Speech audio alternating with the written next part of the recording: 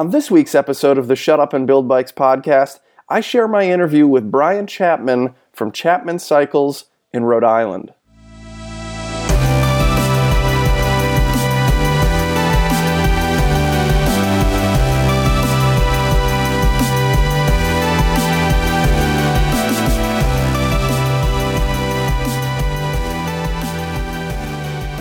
Each week on the Shut Up and Build Bikes podcast, I get on the phone and I talk to someone in the bike frame building world. So we're talking about perspectives.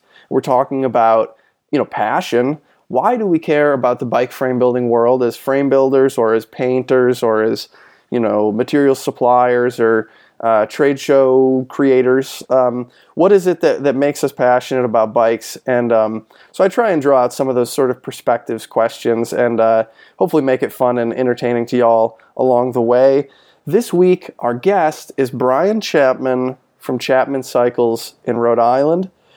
In this interview, we're talking about his history, how he got into it, because I wasn't super clear on that, but I knew that in the past he had worked at Circle A Cycles in Providence, Rhode Island, with some other fine folks, and he tells us the history of that, the nearly 10 years that he spent working there before sort of going solo, and now he makes bikes in his backyard the last 5 or 10 years under Chapman Cycles, and it's really beautiful stuff. It's pretty old school. He does the painting himself. It's all brazed together steel. Some of it's lugs, some of it's fillet brazed and bilaminate construction. When he does lugs, he usually does, I think, at least a little bit of carving and decorative work on the lugs. When he's doing bilaminate sleeves, of course, that's from scratch. He does a lot of really cool stuff, really beautiful stuff that I used to really aspire to make similar kinds of things. I moved in a different direction for what I was most interested in doing personally, but I really appreciate watching his work, and I think he does it beautifully. And speaking of watching his work, if you follow him on Instagram, you will see all these videos that he takes a fair amount of time to produce, where he uses a nice camera and he shoots process videos showing the grinding and the filing and the fit up and the torch work and the bending and all the stuff that goes into making his bikes. And it's generally pretty low tech. The way that Brian builds bikes is not a whole lot of complicated tools and machines, although a little bit. He has a Bridgeport and a lathe. But a lot of it just comes from the years of experience. And, it's more of like, it's more artistry than it is, sort of like machining, is sort of my take on it. I love watching him work, his hands, and he's just got a lot of familiarity. You can see when he's operating a pneumatic die grinder or a Dynafile or whatever it is, or the torch work. He's got so much control and experience. It looks like he knows exactly what he's going for and he nails it. I've done some of that sort of work, and I never got that familiarity under my hands that I could just tear into it with the power tools and make it happen in the same sort of way. So I love watching him work, and it's really cool that he's taken the time to produce those videos. I want to talk a little bit before the show starts about Cobra frame building, right? So if you follow me on Instagram or if you've been to my website, it has been Cobra Frames, right? CobraFrames.net. or Cobra Frames on Instagram, and I'm doing a subtle rebrand to CobraFrameBuilding.com and Cobra Frame Building on Instagram. And so the idea there is just that my business model in the last year has changed from where I used to be more of a hobby frame builder with eventual aspirations to maybe make a living as a frame builder. Never got there, but that used to be where I was kind of headed, and now I am squarely in the camp of making and selling frame building tools. But I don't just make the tools and sell the tools, end of story. I feel like my purpose is to serve the community, and that's why I make this podcast, and that's why I make the YouTube videos that I make. And, at some point I'd like to have a better blog on my website. And if you want to reach out to me and send me an email or, whatever, ask me a question, I will do my best to shoot back a response that's helpful. And if I don't have the answer for you, I will try and point you in the right direction. I think I have a fair amount of resources at my fingertips. And, I want to be of service to people. I mean, ideally, people succeed in frame building and they buy my tools when it makes sense to. And, So I mean, I love frame building anyway. I've always wanted to make a podcast like this anyway, and now I have a good reason to do that because it serves the demographic of people who might buy my stuff, right? So anyway, just wanted to explain the rebrand that I'm doing as Cobra Frame Building, because that is the space that I occupy, is trying to help frame builders succeed. And I wanted to make that really clear with the brand of what I do, and not continue to confuse people by suggesting that maybe I'm a frame builder myself. I would like to continue building bike frames in so much as I can make content about it for YouTube, and so that I can continue to learn and be a better tool designer and be more of a useful aid to other frame builders. But I'm not building bike frames for sale to the public. And so that is why I'm rebranding to Cobra Frame Building. I also want to say that this week's sponsor, I haven't been doing that every week, but this week again I have a sponsor, and it is, surprise, surprise, it is one of my tools. It is the brazing clamp. This is one of the very first tools that I released over a year ago when I started selling frame building tools. And the way I usually sell my brazing clamp is in a 3-pack. And if you live in the United States, I'll ship it to you priority mail. The 3-pack and the price shipped is $110, which I think is a good value. You get 3 clamps, which you really want more than one. The idea is that, when you have little cable guides or different things that you're trying to hold onto the frame and braze them on or weld them on, you need some sort of clamp to do that. And it's kind of weird how hard it is to just go to Harbor Freight or something and find a clamp that does the job. You can always get it done with a little bit of screwing around and some ingenuity. Certainly, that's what I did for years. And then what happens half the time is that you get things up to temperature, and now you have a flux-soaked cable guide that has slipped and fallen onto the floor. It's 900 degrees. It's soaked in flux. The flux has now attracted the dirt that was on the floor, and you need to let it cool and then clean it, and you've lost a ton of time, not to mention it's frustrating, right? I should have bought braze clamps sooner, but anyway, what I offer is a 3-pack of braze clamps, and if you live outside of the United States, I also ship. It just costs a little bit more and takes a little bit longer to arrive. I think they're a really good value. They provide really good torch access. They're easy to use, and I would say 90% or more of the things that you want to braze or weld onto the frame, little cable guides and things, you can get held on with these little clamps. And it's interesting, if you go into my Instagram and you look at the pictures that I'm tagged in, a lot of those are of my braze clamps. People will tag how they use them, and it is surprising to me the creativity that my customers have for all the different ways that they've thought to use these that I never dreamed of in the beginning. So clearly they're even more useful than I originally imagined. I don't think anyone who would buy a set of these would later regret the purchase. They're super useful, and they save you a lot of time. And if you're going to make some bikes, I think you should consider buying a pair. CobraFrameBuilding.com. And so now I want to get into the interview, right? That's what you're here for. It was a great interview with Brian, and where we're cutting in here, I asked him to sort of lay out the history of Circle A Cycles and how he got into bicycle frame building. I visited you and Chris Bull at your shop in Providence, Rhode Island in 2010 in the summer. It was like a month or so before I took my Doug Faddick frame building course. And it was really cool. It was like the first real frame building shop I think I had ever seen in person. And that same weekend I saw the one that Brian Hollingsworth and Ian Sutton were sharing in Somerville, Massachusetts, right in Boston there. I saw them and their shop, and that was cool. And so it was that was a big deal to me. One of the first shops I ever saw, and you were, maybe Chris was busy that day, but you spent a while showing me around, and I remember, talking to you for an hour or so. It was really nice to get that tour from you. But I don't know if that was near the beginning of your frame building career, or if you had been tinkering with bikes for a long time before that. And I would love to hear some of the backstory of how did you get started, and when did you get started, and who did you learn from, and what was your initial inspiration? Well, the first, I guess I got into the bike industry through, every time I want to say something, it's there's a little farther back, but whatever. I'm not going to tell you the long story. It's the bike building aspect that I think you'd be more interested in. I guess I worked at a bike shop from 87 to 97 in Attleboro, Massachusetts, called Union Cycle, and there I learned, oh my God, everything about bikes. I mean, before that, I obviously ridden bikes. I've been riding BMX for a long time, flatland BMX. Since like the early 80s, I used to race too. I should say, I mean, I'm 40, I'll be 46 this year. So yeah, and you don't look it. I think most people would assume you were in your mid 30s. You're looking good. You can, the way you ride the BMX bike and the way that your face looks, people would, I think, across the board assume you're 10 or 15 years younger. So you say that to all the builders. No, you're doing it right, man. What kind of cleanse are you on? What? It's the healthy vegetarian lifestyle, and 2 cups of coffee. I don't know. I don't have any secrets. Thank my parents. Yeah, you're doing great. So anyway. So anyway, I ended up from the shop. I learned about. I mean, we were a Bridgestone dealer. I don't want this interview to go really long.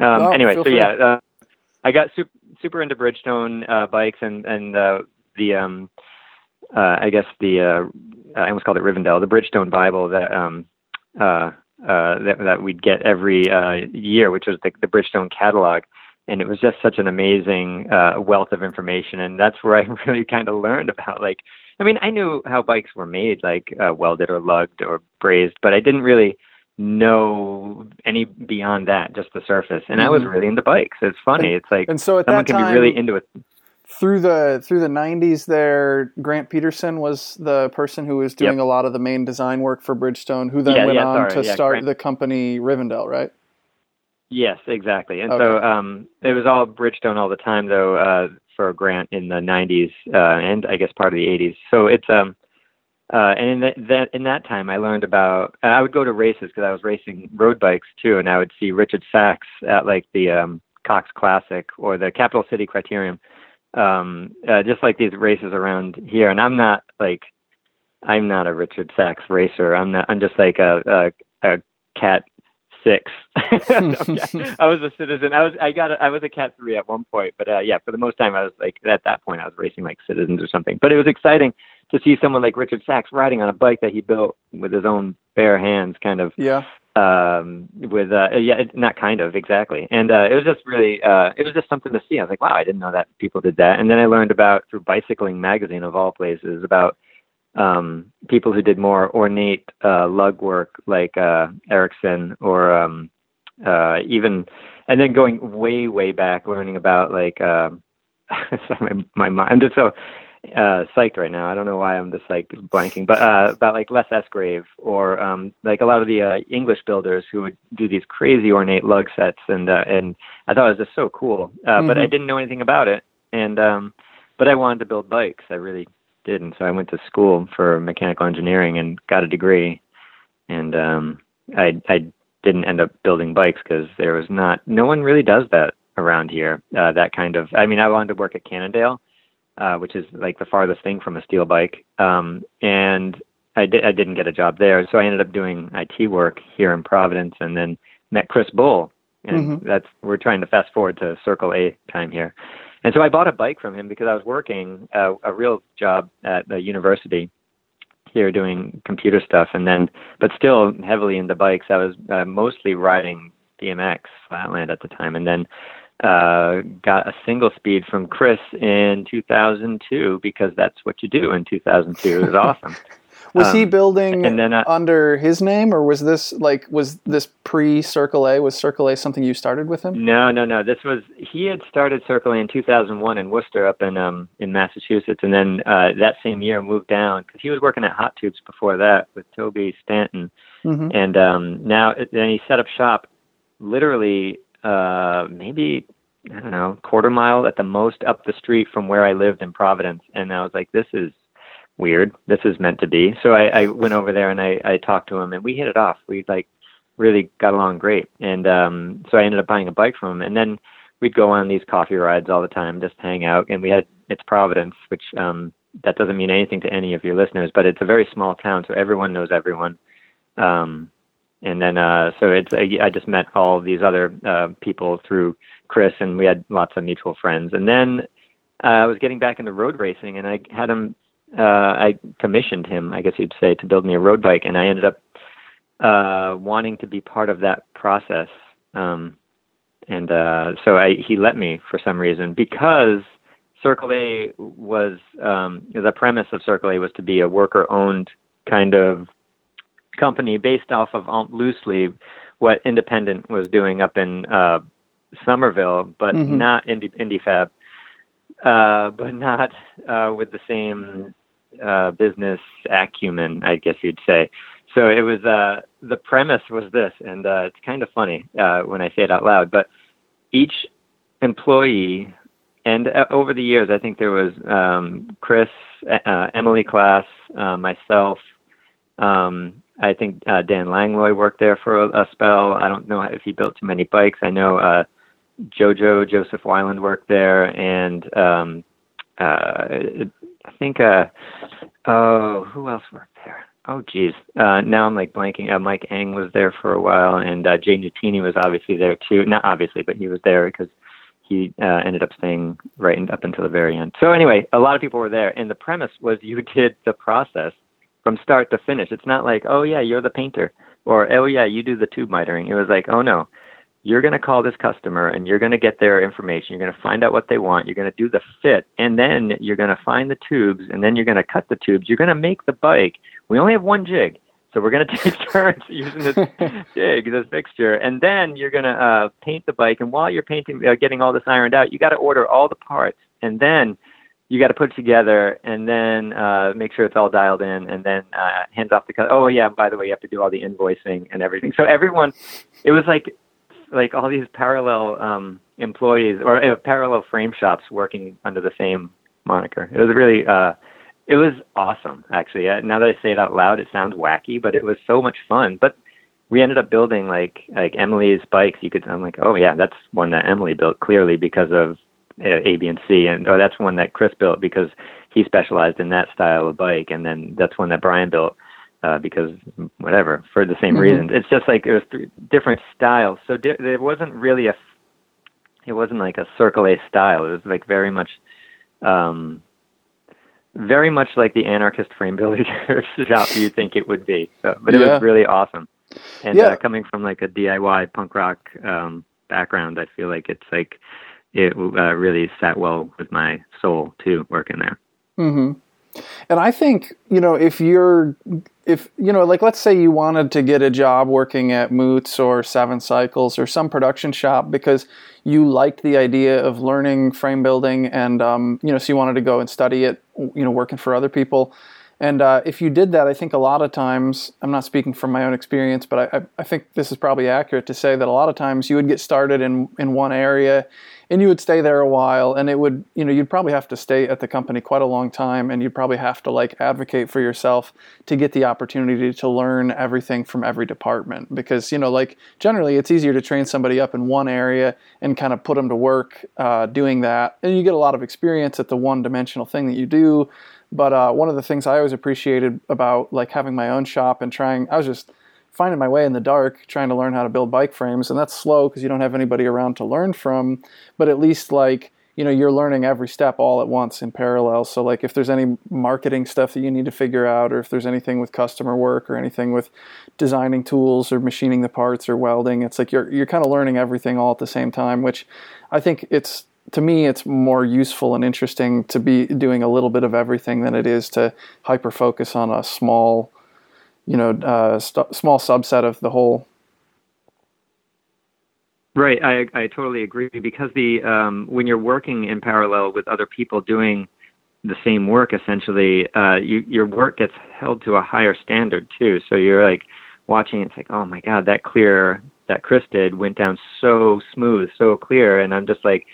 And we easily just pick our brains and just like discuss like what did he do that made it so much better, or that like or his like if a weld or a braze was like I don't know, if one person had a better technique. It was just so much fun to be in that environment because I just learned everything, and it's not the way anyone learns how to build bikes these days. Mm-hmm. So it's like you can't. There's no Circle A out there. There's no like. I mean, they're production shops, but they're like, there's no, it was almost like being at a school, essentially, because you had to work to get paid, essentially, though. It was, I guess they call that work study. But yeah, I don't know. It was weird, but fun. So I'm surprised that Chris let me work there, and I am eternally grateful to him for letting me have work there. Yeah. And so you worked there from what was the rough year span? Well, I started kind of doing frame repairs and stuff in 2004, and then I built my last bike in September of 2013. So almost 10 years. Wow. Yeah, so that was, but it was fun. It was just, I was commuting 15 miles, each day. Like, it was like 7.5 there and back. So it was just like fun to like just be on my bike all the time and just like, so be riding. And then like every weekend I'd be riding more. And, yeah, it was just like bikes. It was everything bikes all the time. And it's still, I mean, my mind is still everything bikes, but it's, my commute now is about 20 feet to a shack in my backyard. Yeah. Yeah. What do you think is the ideal amount of separation between like work life and personal life? That's something I think about sometimes. All the shops that I've had have been rented spaces that were at least like at least a 10 or a 20 minute bike ride or drive or so. They've been plenty removed from where I lived. And so that can be inconvenient. Like my shop right now, it's like a 25-minute drive to get to. And so if I have 2 hours free in the evening to go to my shop, get some work done, it's just not even worth it because I'm going to spend like 45 minutes on the road, and then, that costs money to drive. And by the time you get set up and everything. And so like, it's frustrating to be separated from your workspace in that regard. On the other hand, it's nice to have a little bit of separation between work life and personal life. And if you were working like literally in your living room or something, it would, you would feel like you were always in the shop or something. How do you feel about having it so close in your backyard? Is it enough separation?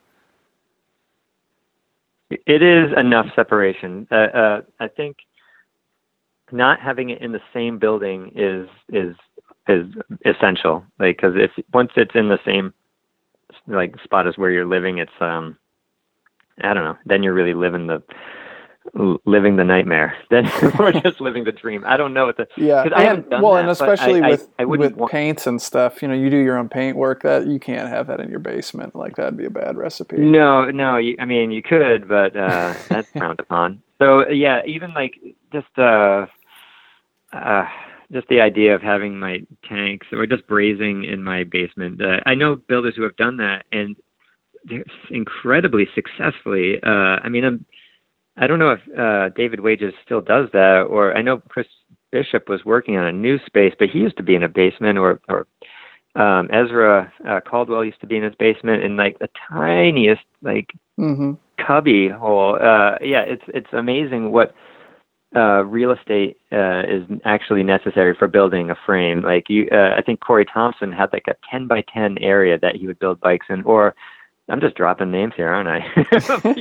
I know like half of these. I actually don't know some of these. Well, anyway, Peter Mooney up in Belmont, Mass. He has in the basement of Belmont Wheelworks. This is just storied. I'm telling tales out of school because I haven't been to it, but like people have told me it's like just like a tiny little like cubby hole in the basement that he builds frames in. It's just crazy what little space is required depending on your style of building, I guess. Yeah, absolutely. I was always proud of what I did in my little shop. I mean, right now I'm under 400 square feet. I have the biggest thing in the room easily is my CNC mill, which doesn't get used for the frame building stuff that I do. And I do frame building stuff only in really a hobby capacity and to learn and to make YouTube content these days. But, I have a Bridgeport and I have a lathe and I have a frame fixture and I have torch and TIG welder. And so, 400 square feet, I can do that. Certainly I've had smaller shops and made bikes. I think you could do it in under 200 square feet pretty easily with a process that was heavy to hand files and hacksaws. And, do you know what size your shop is right now? It's exactly 320 square feet, but I end up using a lot of the ceiling. There's a lot of stuff hanging, and a lot of all the surfaces. Like I know, like that if I leave any surface like exposed, even if it's like the frame alignment table, which is by the way, it's like the it's one of those little ones, the New England Cycling Academy, the NECA mobile little roll around table thing. Mm-hmm. And it's great, and it does what I need it to do, but it's like I see some shops with these like huge Starrett stones and these beautiful alignment tables, and I'm kind of envious, but then I'm like, I think these are straight. I think that they're as straight as that that table is. So and I just try to like keep everything off of the flat surface. I like my bender, my fork mandrel is on the side of my bench, and all the files are on the side. Everything has a place. I'm not like a super clean, tidy person, but when it comes to putting tools away, I have to have like a place for it. So that's a thing. Yeah, I think for me, I'm not an incredibly clean person in my personal life. Like my bedroom is always a mess, but the shop is workspace. And so like I like being able to get work done. And I used to be more orderly in my shop when I was just like, it was more of a hobby zone. And now that I use it to actually make and sell stuff and ship stuff, it's like, it's harder to keep it as orderly all the time. But there's definitely a difference for me that it's like, if this is the place where I'm trying to like get things done and focus and move through my tasks, it's really, I feel like it is more of a no-brainer that I need to spend the time to get it in order. Right. Yeah. So you were with Circle A for nearly 10 years, and at some point you decided to go your own way. Was that at the same time that Circle A was, I don't know what happened with Circle A, what the end of that story was. I wasn't there for the end of it, but I can fill you in. Yeah. So, I can fill you into where I left. So I started building under my own name while I was still there. And as you can imagine, that's kind of like, I'm not like building competitive, I wasn't trying to compete with Circle A because I was still building road bikes and mountain bikes and whatnot at Circle A. But I wasn't building like the Randonneur light touring bikes, custom racks and stems and stuff that I wanted to be doing. And so I started doing that on the side, just as a fun project, essentially, in 2011. And I proposed it to Chris back in 2010, and he was, I don't know, he probably wasn't too psyched because, why would you be? If someone's going to start a frame building company under your roof. So I tried to consider, I tried to find a place to build. And I felt like I'd never had to do that before. And then I kind of was put into the shoes of every new builder in the world who's like, where the heck am I going to do this thing that I want to do? And so we had in our backyard 3-walled structure. It was 16 by 20, and it was a dirt floor, and the ceiling it was like only 7 feet, so it's like it was really short. So I was like, I guess this could be a shop, and so I ended up going to everyone's favorite tool store, Harbor Freight, and buying some high quality jacks and hydraulic jacks to raise the shop and to raise the roof. Yes, raise the roof, exactly. Hand motion right now, and then dig out the floor and stealthily put in now not so much anymore. Can you edit this part out? We put in a slab underneath it and when I say we, it's just the cement truck came and concrete, and then dumped that there after I had dug it, and then I built a 4th wall and put some doors up, and then I immediately started building in that shop, that was in like I never finished the shop. It's still my friend Benno helped me with the siding on the front of the shop, so it looks presentable. But as soon as you go to the side, it's still just Tyvek, and squirrels live in the eaves, and it's just I have to burn a lot of wood to keep it warm because it's so porous. But I was supposed to, we're all kind of pressed for time, and now I spend my time building bikes, and I'm looking at the shop out the window right now. And it needs work. I took all the moss off the roof, which I guess is what you're supposed to do. And sorry, I won't get into details here, but yeah, the shop is literally pretty much just a shack in my backyard. Mm-hmm. And it does the trick, though. It keeps things not wet. They keep them dry, I guess you would say, and warm in the winter. So that's it. Yeah, and it's a simple, low overhead model to get you the space that you need. You don't need a whole lot to build bikes in the style that you're doing it. You have like a Bridgeport. Is that your only heavy machine tool? Yeah, there's a South Bend Heavy 10 lathe. Oh, cool. That's kind of like behind the door, tucked away as you walk in, so I can only use that when the door is closed. And then the Bridgeport's right next to it, and then the stove, and then there's this there's a sandblaster in there, which I don't know if you have a sandblaster in your shop, but they are not the cleanest things to have in a tiny space. So I try not to use it too often, unless I'm just prepping stuff for paint or brazing. So. Mm-hmm. Yeah, and then a big bench, and there's a little tiny computer desk in the corner, and a bunch of small parts drawers, and I'm just going through and there's an alignment table, and then more drawers, and then stuff's all tucked away, flat files to store tubing, and all sorts of other fun stuff.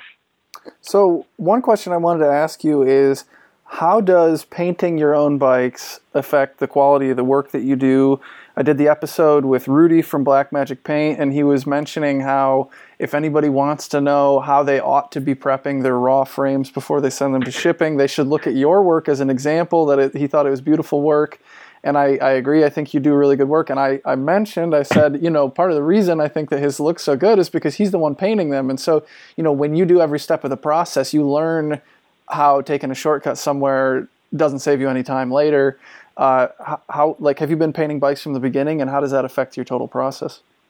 Yeah, I painted bikes before I built bikes. So, at Circle A, because he didn't just throw a torch at me and tell me to build. He started with the painting, and then I did a lot of repair work, and then building. So yeah, I've been painting, I guess 15 years now, and wow. Yeah, I know. Taking all the one thing we did at Circle A from the start, which is fantastic, which is supplied air from a clean source, wearing a suit, just knowing that the isocyanates will kill you. So I don't want to die. So yeah. I do take all the precautions. So that's the big thing. But yeah, in terms of finished work, I just don't want to make more work for myself painting. So if I know it's a quick fix, I'll do it. I mean, I think pinholes do occur from time to time in any brazing, from impurities or whatever. And so if it's a super tiny pinhole, it doesn't make sense to remelt it and refinish your work.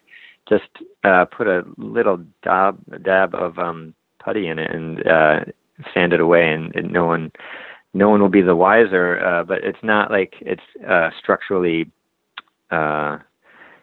it's damaging, or I don't know. It's fine. Because at Circle A, I got to see hundreds and hundreds, because I did lots of repaints on bikes, and hundreds of bikes in the nude.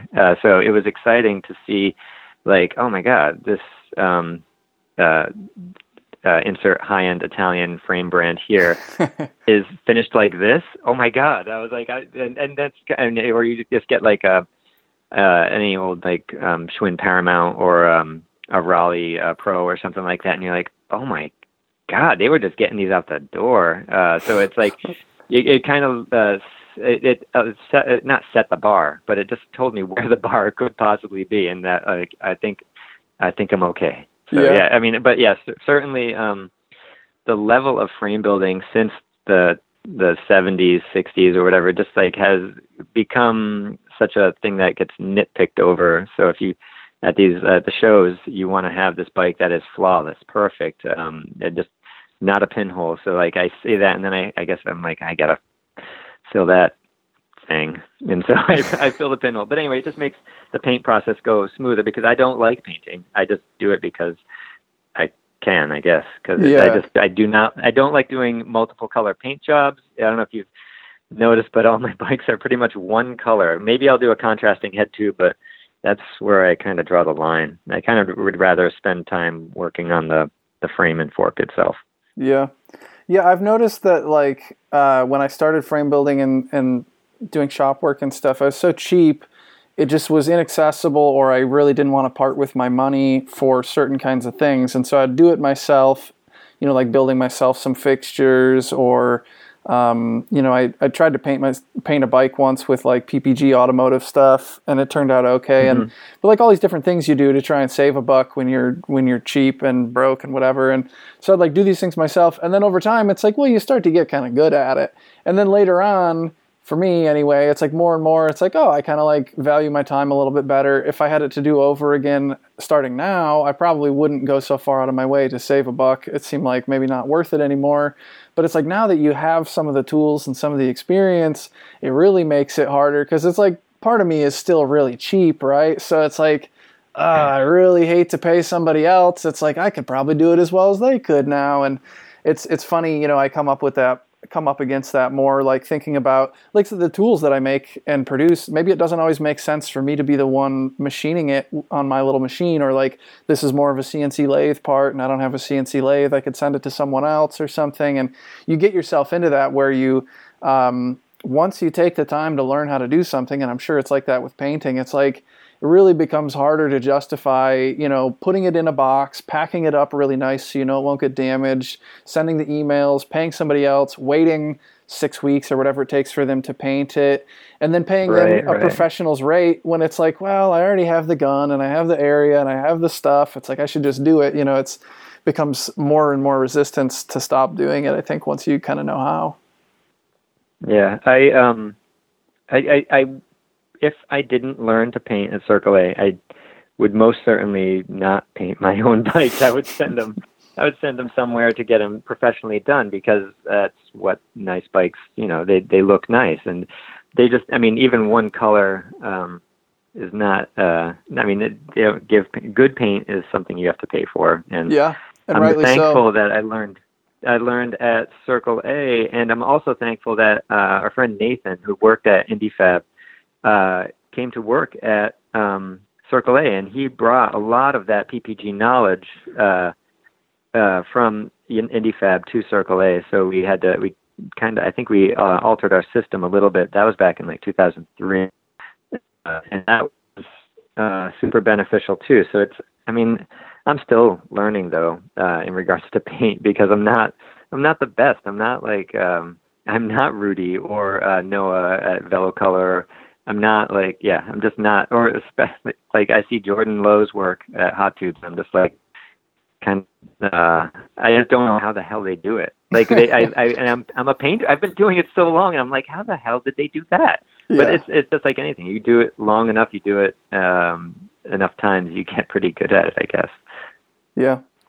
I wanted to ask you about, well, I had it written down like this. I know you build more than just the frame itself. You build you build the bikes, you paint the bikes, you build stems, racks. You've even done brakes, which I think is really interesting. And some people take more of a frame-centric approach. Like, I am a frame builder, and some people really emphasize that they're more of a bike builder. Like, I don't make frames, I make bikes. And right. And so for you, like, what does it mean to take on the more holistic project of making a bike? Is part of that more rooted in like getting the aesthetic right, or is it getting the function right? Or I imagine it's a combination of these things. Like, what does that mean to you to try and build like a whole bike for a real biking person? Yeah, I don't understand. I think because every frame, it becomes a bike. Why not just make it a bike and make it right from the start, I guess. So I build frame and fork. I don't do carbon forks. I remember in a previous episode you had some comment about carbon forks or steel forks being a waste of time, or not a waste of time, but not a money maker. Yeah, but Carl Strong was joking. He said, and don't build forks. Haha. Yeah, that's what it's not. It's not the easy money maker in the business equation of things. Oh, it definitely is not. It's not like, it's funny. But there's something to be said for building a complete bike that's very rewarding. And I've never built a frame. I've only built complete bikes right from the start. So when someone comes to me, they're going to end up with a bike, whether they like it or not. They can send me the parts, but they, for the pictures, I need to make it look like something I want to sell again. So I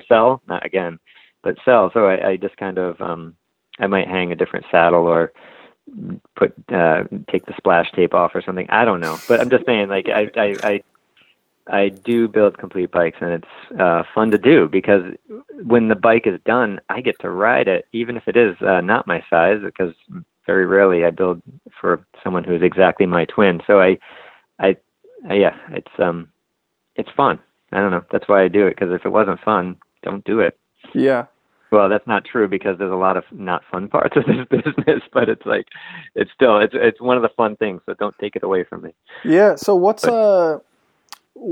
where did you get started with the thought to make your own brakes? Some of that seems like actually pretty interesting engineering that's going on with some of these brakes, and then some of it is just, it's very beautiful stuff. Like what is it that draws you to like fabricating brakes?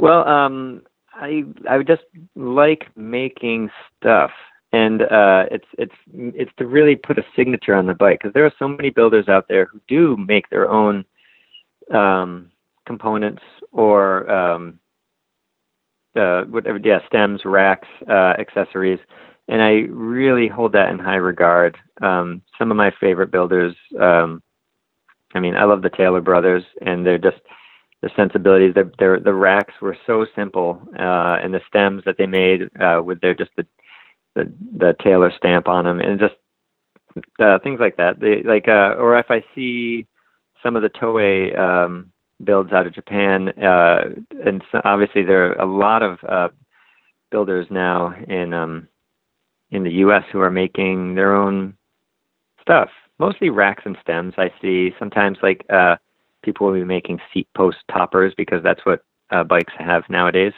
And yeah, it's just I like the idea of making stuff, because it really adds a bit of a signature to the bike, because you can because that really, I mean, it's not like I'm trying to compete with any of the component manufacturers.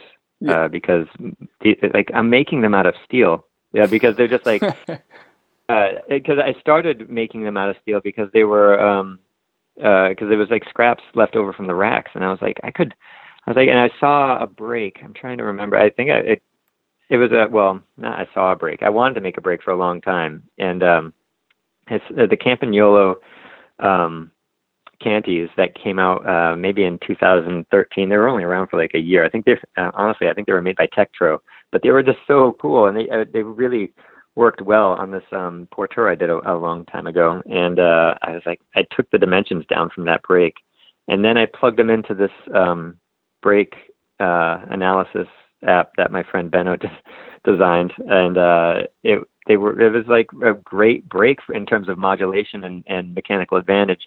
And I was like, oh, why aren't there more brakes like that? And this is before the Renaeris Candy came about again.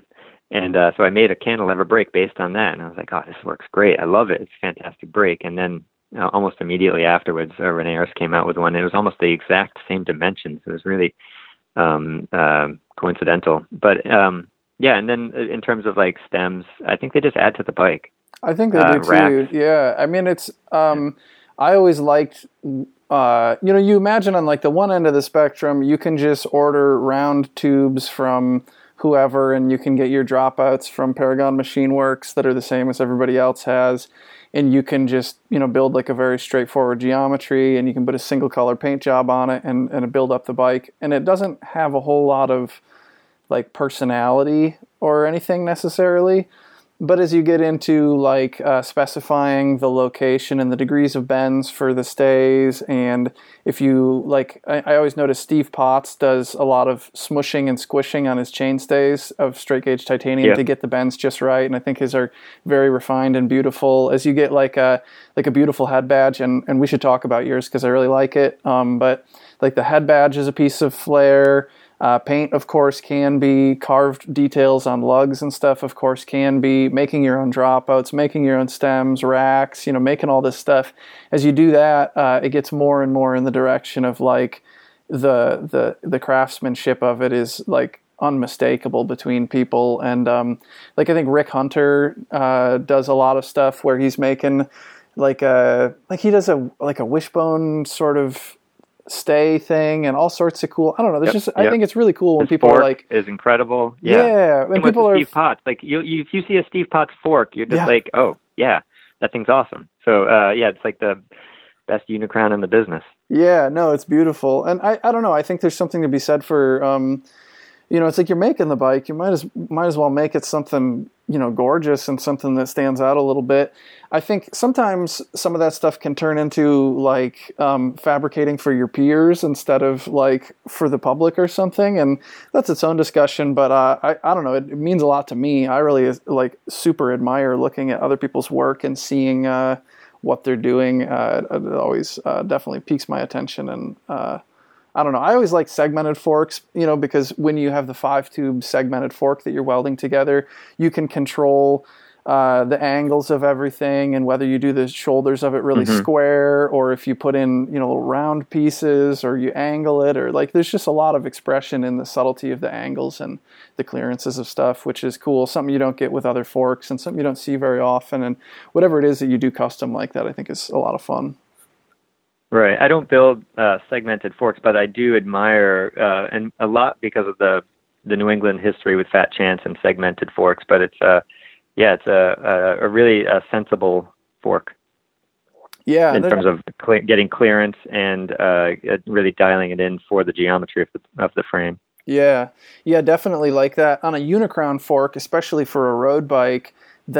That stack up height between like the bottom of the headset bearings and then the top of the tire, that's like necessarily a taller stack than you get on like a lugged crown fork or on a segmented fork. And so if you're like, there's benefits sometimes to doing segmented. And yes, yeah.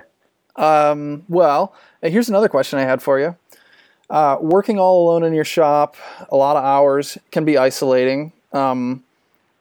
How do you feel about that? Like, do you love that it's so much time for you in your shop alone? Is that like something that you're totally into, or is that just a necessary fact of doing the work? Well,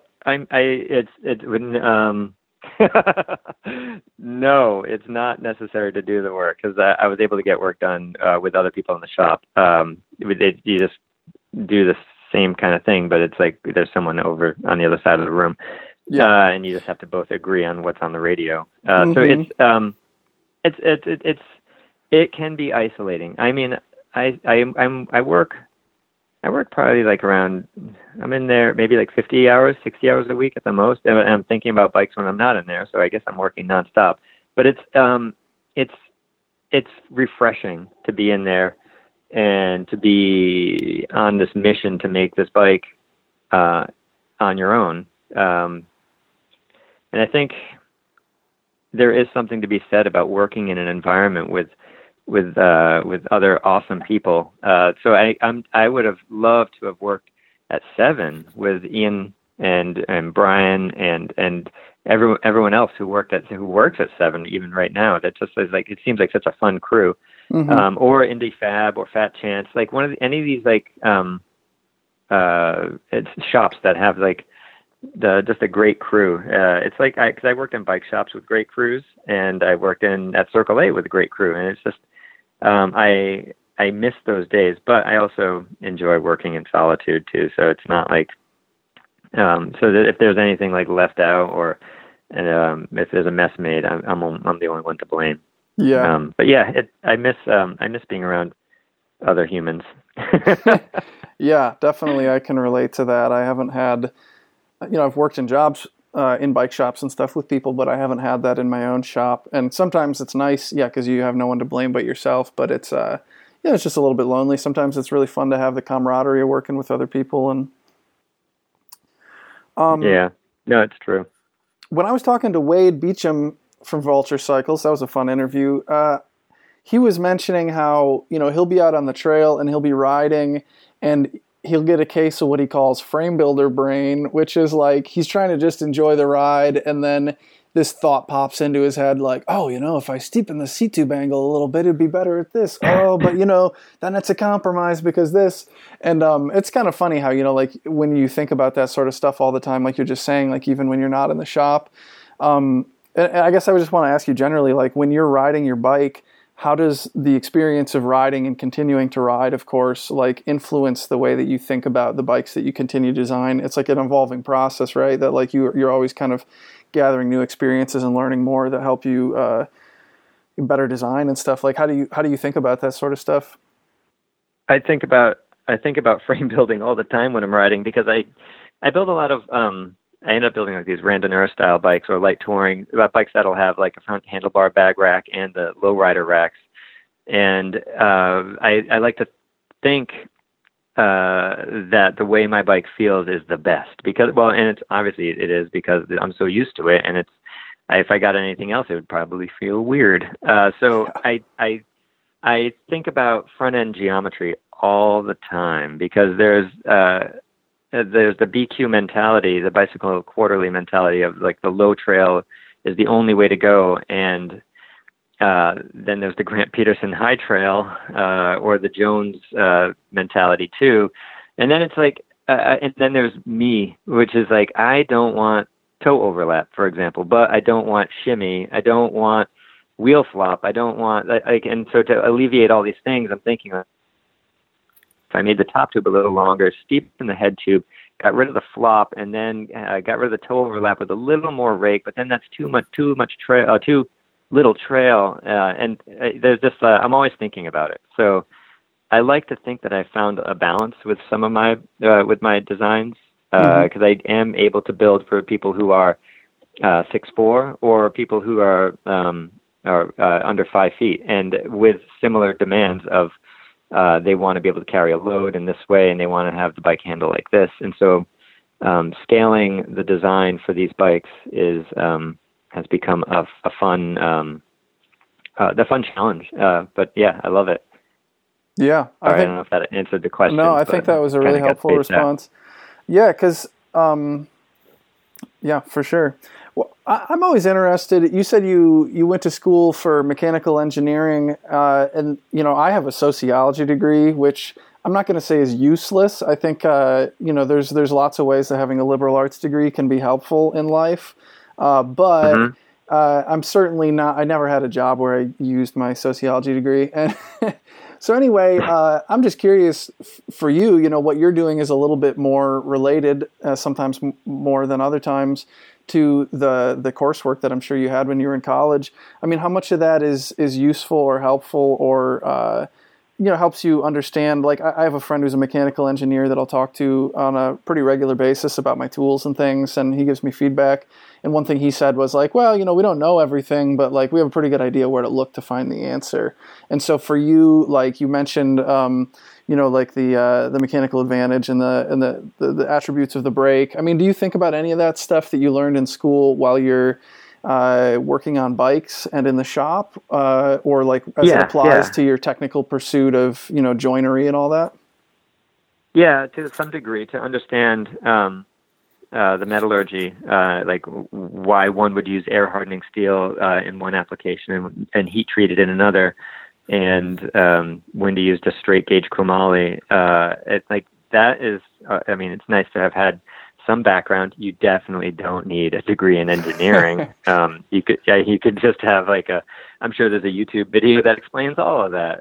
So I think, no, you don't. If I was just like dead set on being a frame builder, I don't think I would get a degree in engineering. My first torch experience was you can't just go and just take engineering. I mean, I guess you could, but you don't take engineering courses nonstop. You take like your electives. And I took, me and one other mechanical engineering guy took these jewelry and metalworking classes that were awesome. I took one of my teachers, his name, there was Alan Burton Thompson, and then J. Fred Wohl, and he was the best. He had this like super carefree, he was like a giant, he kind of looked like Bruce Gordon, just like a big, tall, but he wasn't curmudgeonly. He was just all about the happy accidents and like how like you take everyday things and you make them into other things, and how you gotta see how things fit together, and you can make jewelry out of it. And you would take anything, whether it was like he had his favorite example, what to use in the class, like when we were doing this like lost wax casting, he would take one of these like old tape measures, and it had like the add 2 inches stamp right in it, and he would always put that into the wax, and then he would carve something out, and then he would have this. He would end up with this like silver brooch or something that said add 2 inches on it. It was just like really, he was just really into like serendipitous, happy accidents, and I think about him a lot when I'm in the shop, because I was just like, he was like just having fun, and I didn't know it at the time, but apparently he was like a famous jeweler, so I took that for granted, but he did teach me how to braze, or I guess, and in jewelry you call it solder, even though it is silver brazing. Mm-hmm. And use hard, medium, and easy. But yeah, now it's all in percentages, and it seems so much more official. So yeah, it was just that was my first experience with the torch, and it was essential. So I think jewelry and metalworking class would be fantastic. Understanding stress risers is important. Bike geometry is a fun thing. You could get a lot out of the Paderek video. Not you, one, because I know you know. Too. Yeah, you know what? I did. I got because I didn't know anything about getting off track here, but I didn't know anything about fillet brazing or how it was done, and I was like, I need to see that lugless frame building video, the Paderek. So in like 2005, I bought the 2 VHS set, and I watched it like over and over, and then I built a BMX bike that was fillet brazed, because I was like, this is a good test of a bike, and it's still being ridden today by my brother. So it's like, fillet brazing is something that you can learn from a video, apparently. That was pretty much how I learned it too.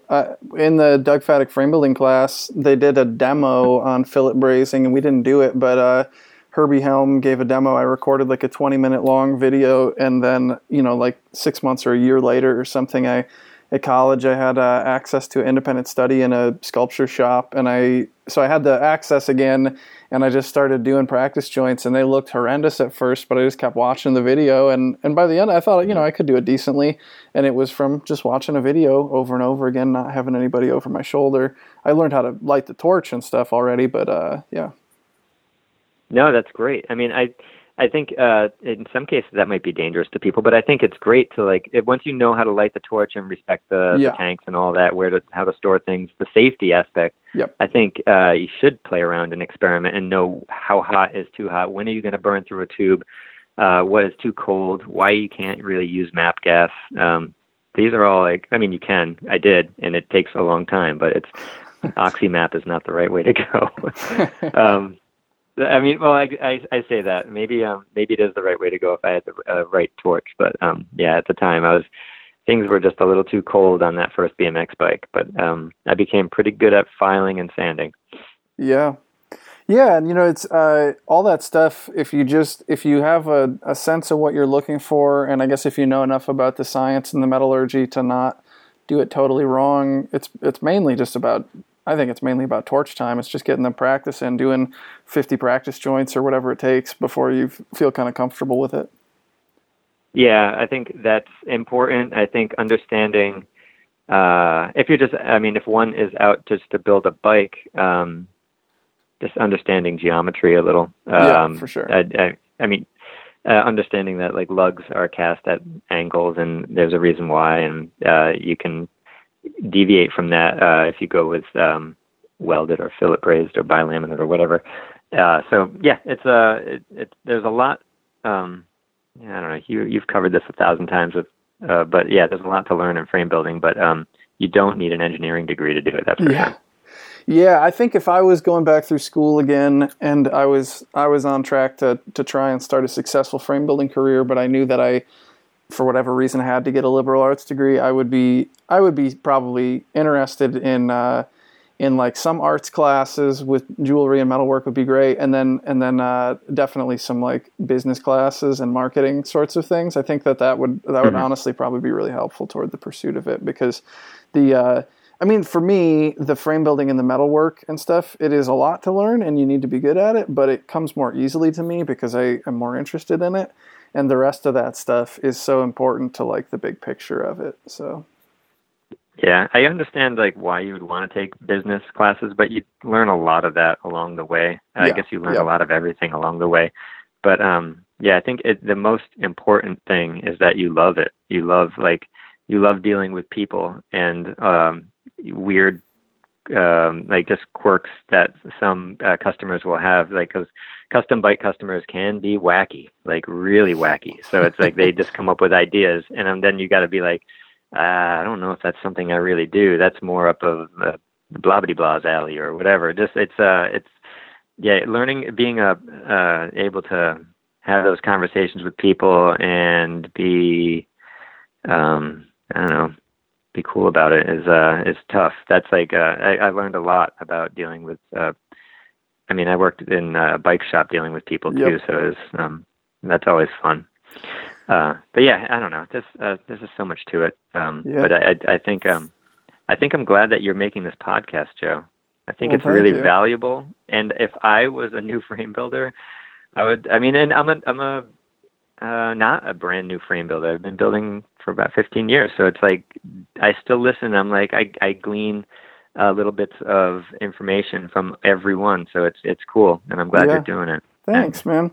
You know, the thing that I'm learning from this podcast is that networking, like getting on the phone with people or sending people emails or getting to know your peers and the people that you can learn from, is like probably one of the most important life skills that you can adopt, or like habits. And I never did much of that. And I'm like, wow, that was really silly. Like, so lately I've been doing these calls once a week with frame builders, and also, not on the record, I've been just having lots of conversations with other peers of mine and people that I need to learn from in my own little world, and also in frame building, and talking to my customers a lot too, you know, people who want to have their questions answered about my tools and stuff. But man, that, like, because you know, you're in your own shop and you're doing your own thing, and somebody else is like on their own journey and they're learning stuff, and you know, you can just learn so much from talking to other people, and they can put you in contact with certain other people or resources. And oh my God, I should have been doing this my whole life. It's it's so helpful. But it's true. It's so true. Because Peter Weigel is like 45 minutes from me, out in Lyme, Connecticut. I'm in Patuxent Village, Rhode Island, and it's like he is like this intense wealth of knowledge, and he's very open to sharing. When I have any questions about whatever. And so we'll chat from time to time, but it's important. Like sometimes I'm like, man, I got to reach out to Peter. I got to talk to him, just to shoot the shit, just like to catch up and just talk frame building stuff. It's really helpful to have those connections. There's sometimes you don't have that fortuitous where there's just like a amazing frame builder that's not too far away, but I guess just you're reaching out all the time and bringing a community together, Joe. Oh, thanks. Do you need to get going soon? You said you had to pick your... I don't know, what time is it? It's 4:06. No, I got some time if you want to talk. If you don't, I got a couple more questions. I wanted to ask you about the head badges that came up, and I remember a couple years ago I asked you about your head badge because I thought it looked great, and I was curious how you procured those. Tell me about the inspiration and the design, and tell me all about the head badges. So I am not a designer. I mean, I like to think I have an eye for like how the bike's aesthetic should be in the end. But when it came to like the logo and the head badge and that aspect, I didn't want to take any chances, because I just wanted to go to someone who was a professional. So my friend Josie did the design for the head badge and the Downtube logo, and I was more than pleased with it. And that design was taken to Hookfast, which is about 2 miles north here in Providence, and they do all the badges for Rivendell. And so they I know it's nice having them right there. And so they took the badge and brought it like to like the 3-dimensional beauty that it is now. They do other badges too. I think they did Joseph Ahern's and I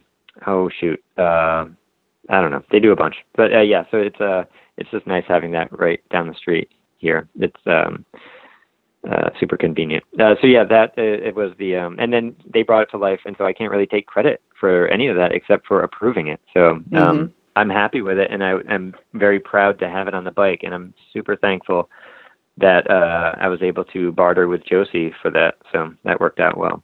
Yeah, I think it looks really handsome. What you're saying reminds me of, I don't even remember if it was Quentin Tarantino. There was some filmmaker who I remember they were saying, like in a Charlie Rose interview or something, about what they had learned about filmmaking was that, like, you know, you need to be able to do a lot of things, and then you also really need to be able to just pick the right people to work with. And so if you want a great soundtrack, you don't need to necessarily do the soundtrack, but you need to like find the right person to like get the soundtrack right for you. And in a similar way, you know, like as a frame builder, you're not going to be able to do every single step all by yourself all the time, but you can exercise some judgment about who you talk to about helping you, and, you know, maybe you know, that relationship is you know, there's something that goes into that to getting the result in the end or something. But you know, like you didn't design the head badge yourself, but you could have chosen the guy who did the Monster Energy drink logo, and you didn't, you know. And so I think you know, I mean,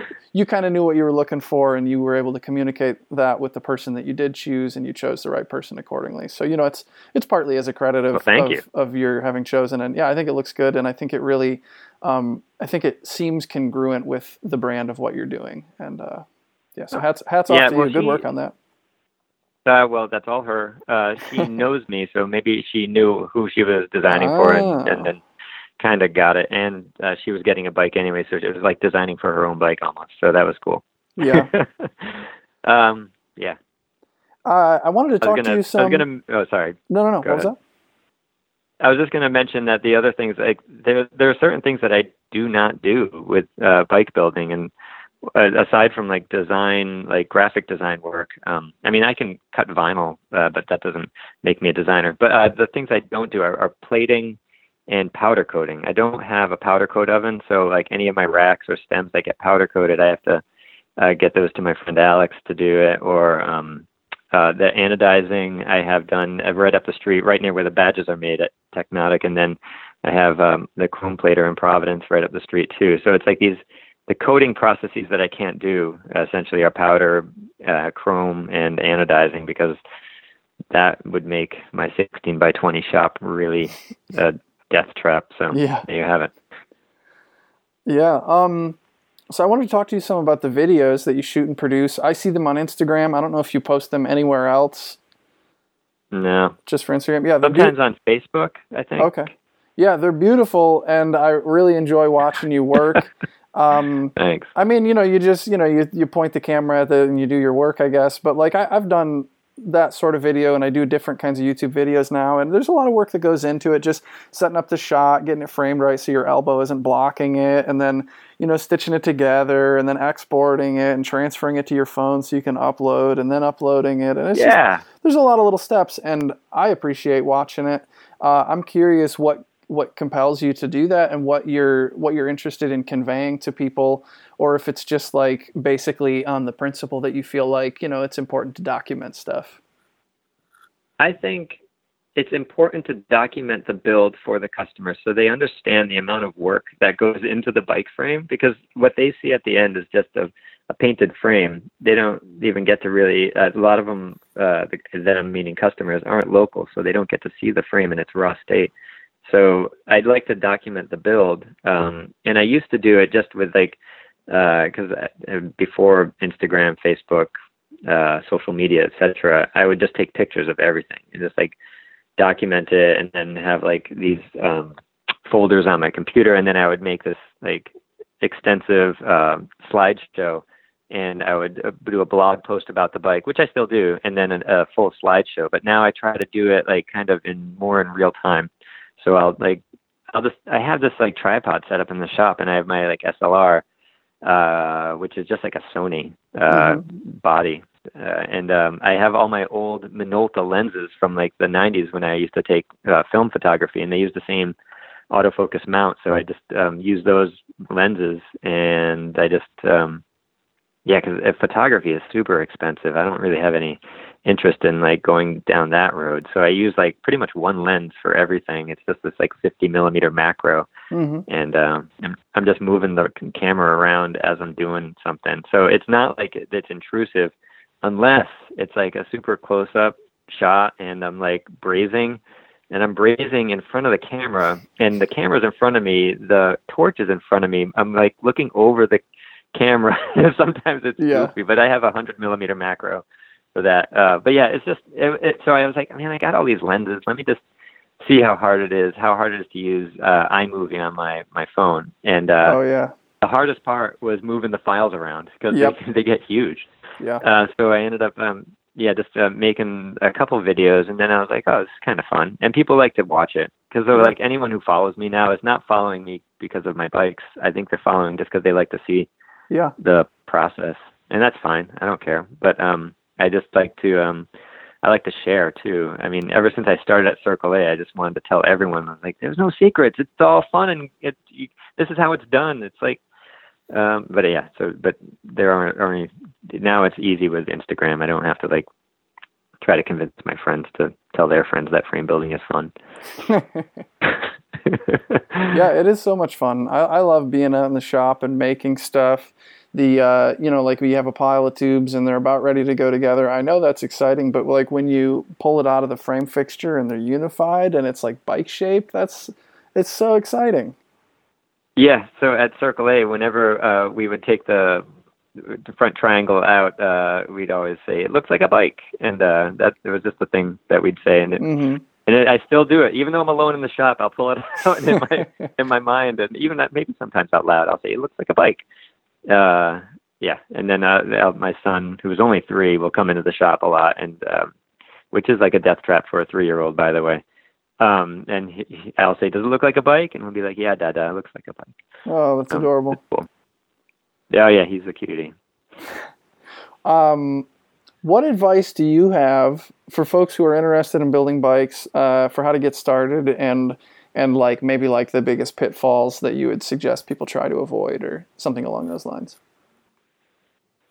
Like building for money, or building How for about fun? Either way? Because I mean, I fun. think it's totally legitimate to do it for fun and for a hobby, and yet I, from the beginning, was always interested in doing it as a way to support myself, just so that I could focus on it and I didn't need another job. And so I'm always trying to keep in mind that not everybody is trying to do it as a business, and not everybody should, and not everybody needs to, but like that's always sort of my default. But either way you look at it, I mean, I guess whatever it means to you, or whichever one you feel like you care to speak to.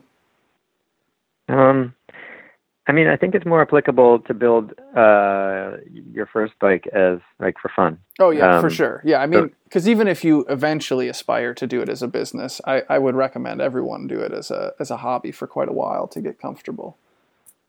Yeah, I mean, I think for the super DIY minded folk out there, I think that doing that, just watching the Patrick lugged and lugless frame building videos are a great resource, because there's just so much covered in those 2 videos that it's fantastic. I think he's fun to listen to. He has like a Midwestern kind of sensibility. I don't remember exactly where he's from, but those were really wonderful resources. But I guess taking a class, I think I would want, if I wanted to build a lugged steel bike, because that's pretty much what I build. I build lugged and fillet brazed.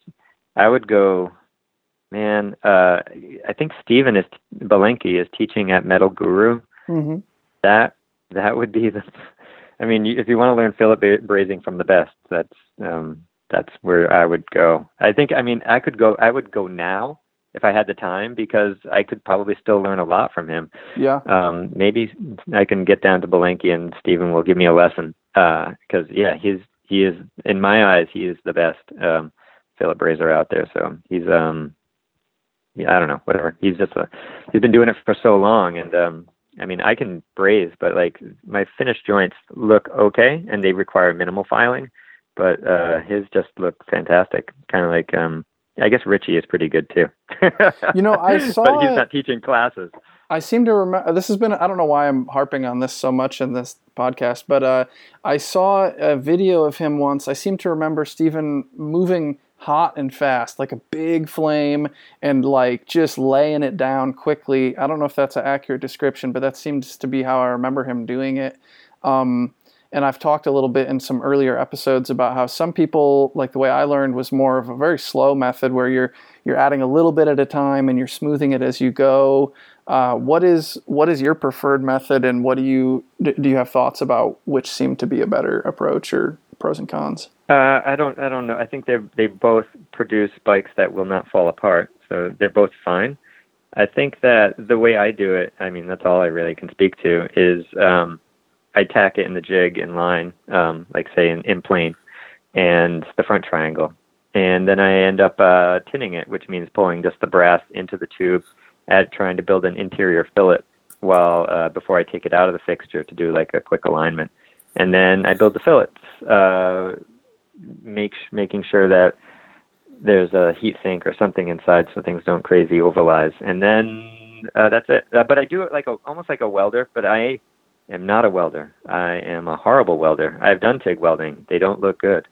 Maybe if I had a lot of practice, but it's just not a thing I can do very well. But I can lay down a fillet and it looks okay. So we all have our strengths. Yeah. But anyway, I kind of start out one end of the in plane basically, and I start and go around the tube. I don't know if I'm describing this properly. And then, but I go continuously. I don't I'm just like feeding the rod in, and I guess that's how Yamaguchi teaches too, just like feeding it in, like right to the base of where the molten brass is, and then just going nonstop. I think Ian Sutton from Icarus, who used to do Icarus, I don't know if he's building bikes anymore, but he used to lay down these Ritchie-sized fillets, and they were big, beautiful sculptures. So it's cool. It's cool what you can do with the brass. I know that much brass is not warranted, but it's also part of the whole style aspect of bike building, which is almost everything these days. Yeah. How much the way that I learned, it was like, the molten brass is really affected by gravity. And so we were constantly repositioning the frame. And it was like, in the course of doing a 360 around one joint, you might reposition the frame like 9 times or something, like quite a bit. Because if you have the molten puddle right at the top, and if you have sort of the V of the two tubes coming together, if you have that so that that's kind of centered around gravity, then it's easier to contain your liquid pool right on the top of things. Whereas if you're brazing down quickly. Yeah, and if you're brazing down the side of something, it just wants to run away. Now, I imagine with enough heat control, you could manage to braze down the side of something, but like how often do you have to reposition it the way you do it? Always. So it's in a park stand, adjusted just so you can move the frame and it'll stay where it is, and the clamp is as tight as it needs to be. And also, I still use rubber jaws. I know a lot of frame builders use leather for frame building, but I just keep the heat far enough away from that joint so it doesn't melt the rubber. I've done that plenty of times. And and I've also gone through a park stand before, just like, because you're not supposed to act, it's not supposed to act on like a friction mechanism. It's supposed to lock, so they don't like you. Park doesn't, apparently. They warranted it for me, thankfully, but if you're spinning a park stand over and over again without locking it, that's not under warranty, just in case anyone's wondering. But anyway, so gravity is always on your side, and I'm always using it. So I'll just be melting, and then I'll put my hand down on a tube that's not hot and move it, or I'll have a glove on and just move things around just to make sure. And then I'm not like Richie brazing on my lap, but there's sometimes when I have a stem and I'm smoothing things out, and I just have it in my hand and I'm turning it. Usually I have a grippy thing that I use. It's this high-tech thing called a vice grip, but the teeth are ground off so it can hold a tube without marring it. And I use that in the park stand too a lot when I'm making brakes or stems or what have you. Mm-hmm. Yeah, I do make some of my own tools, but it's like they're very crude. They're just like to get the job done.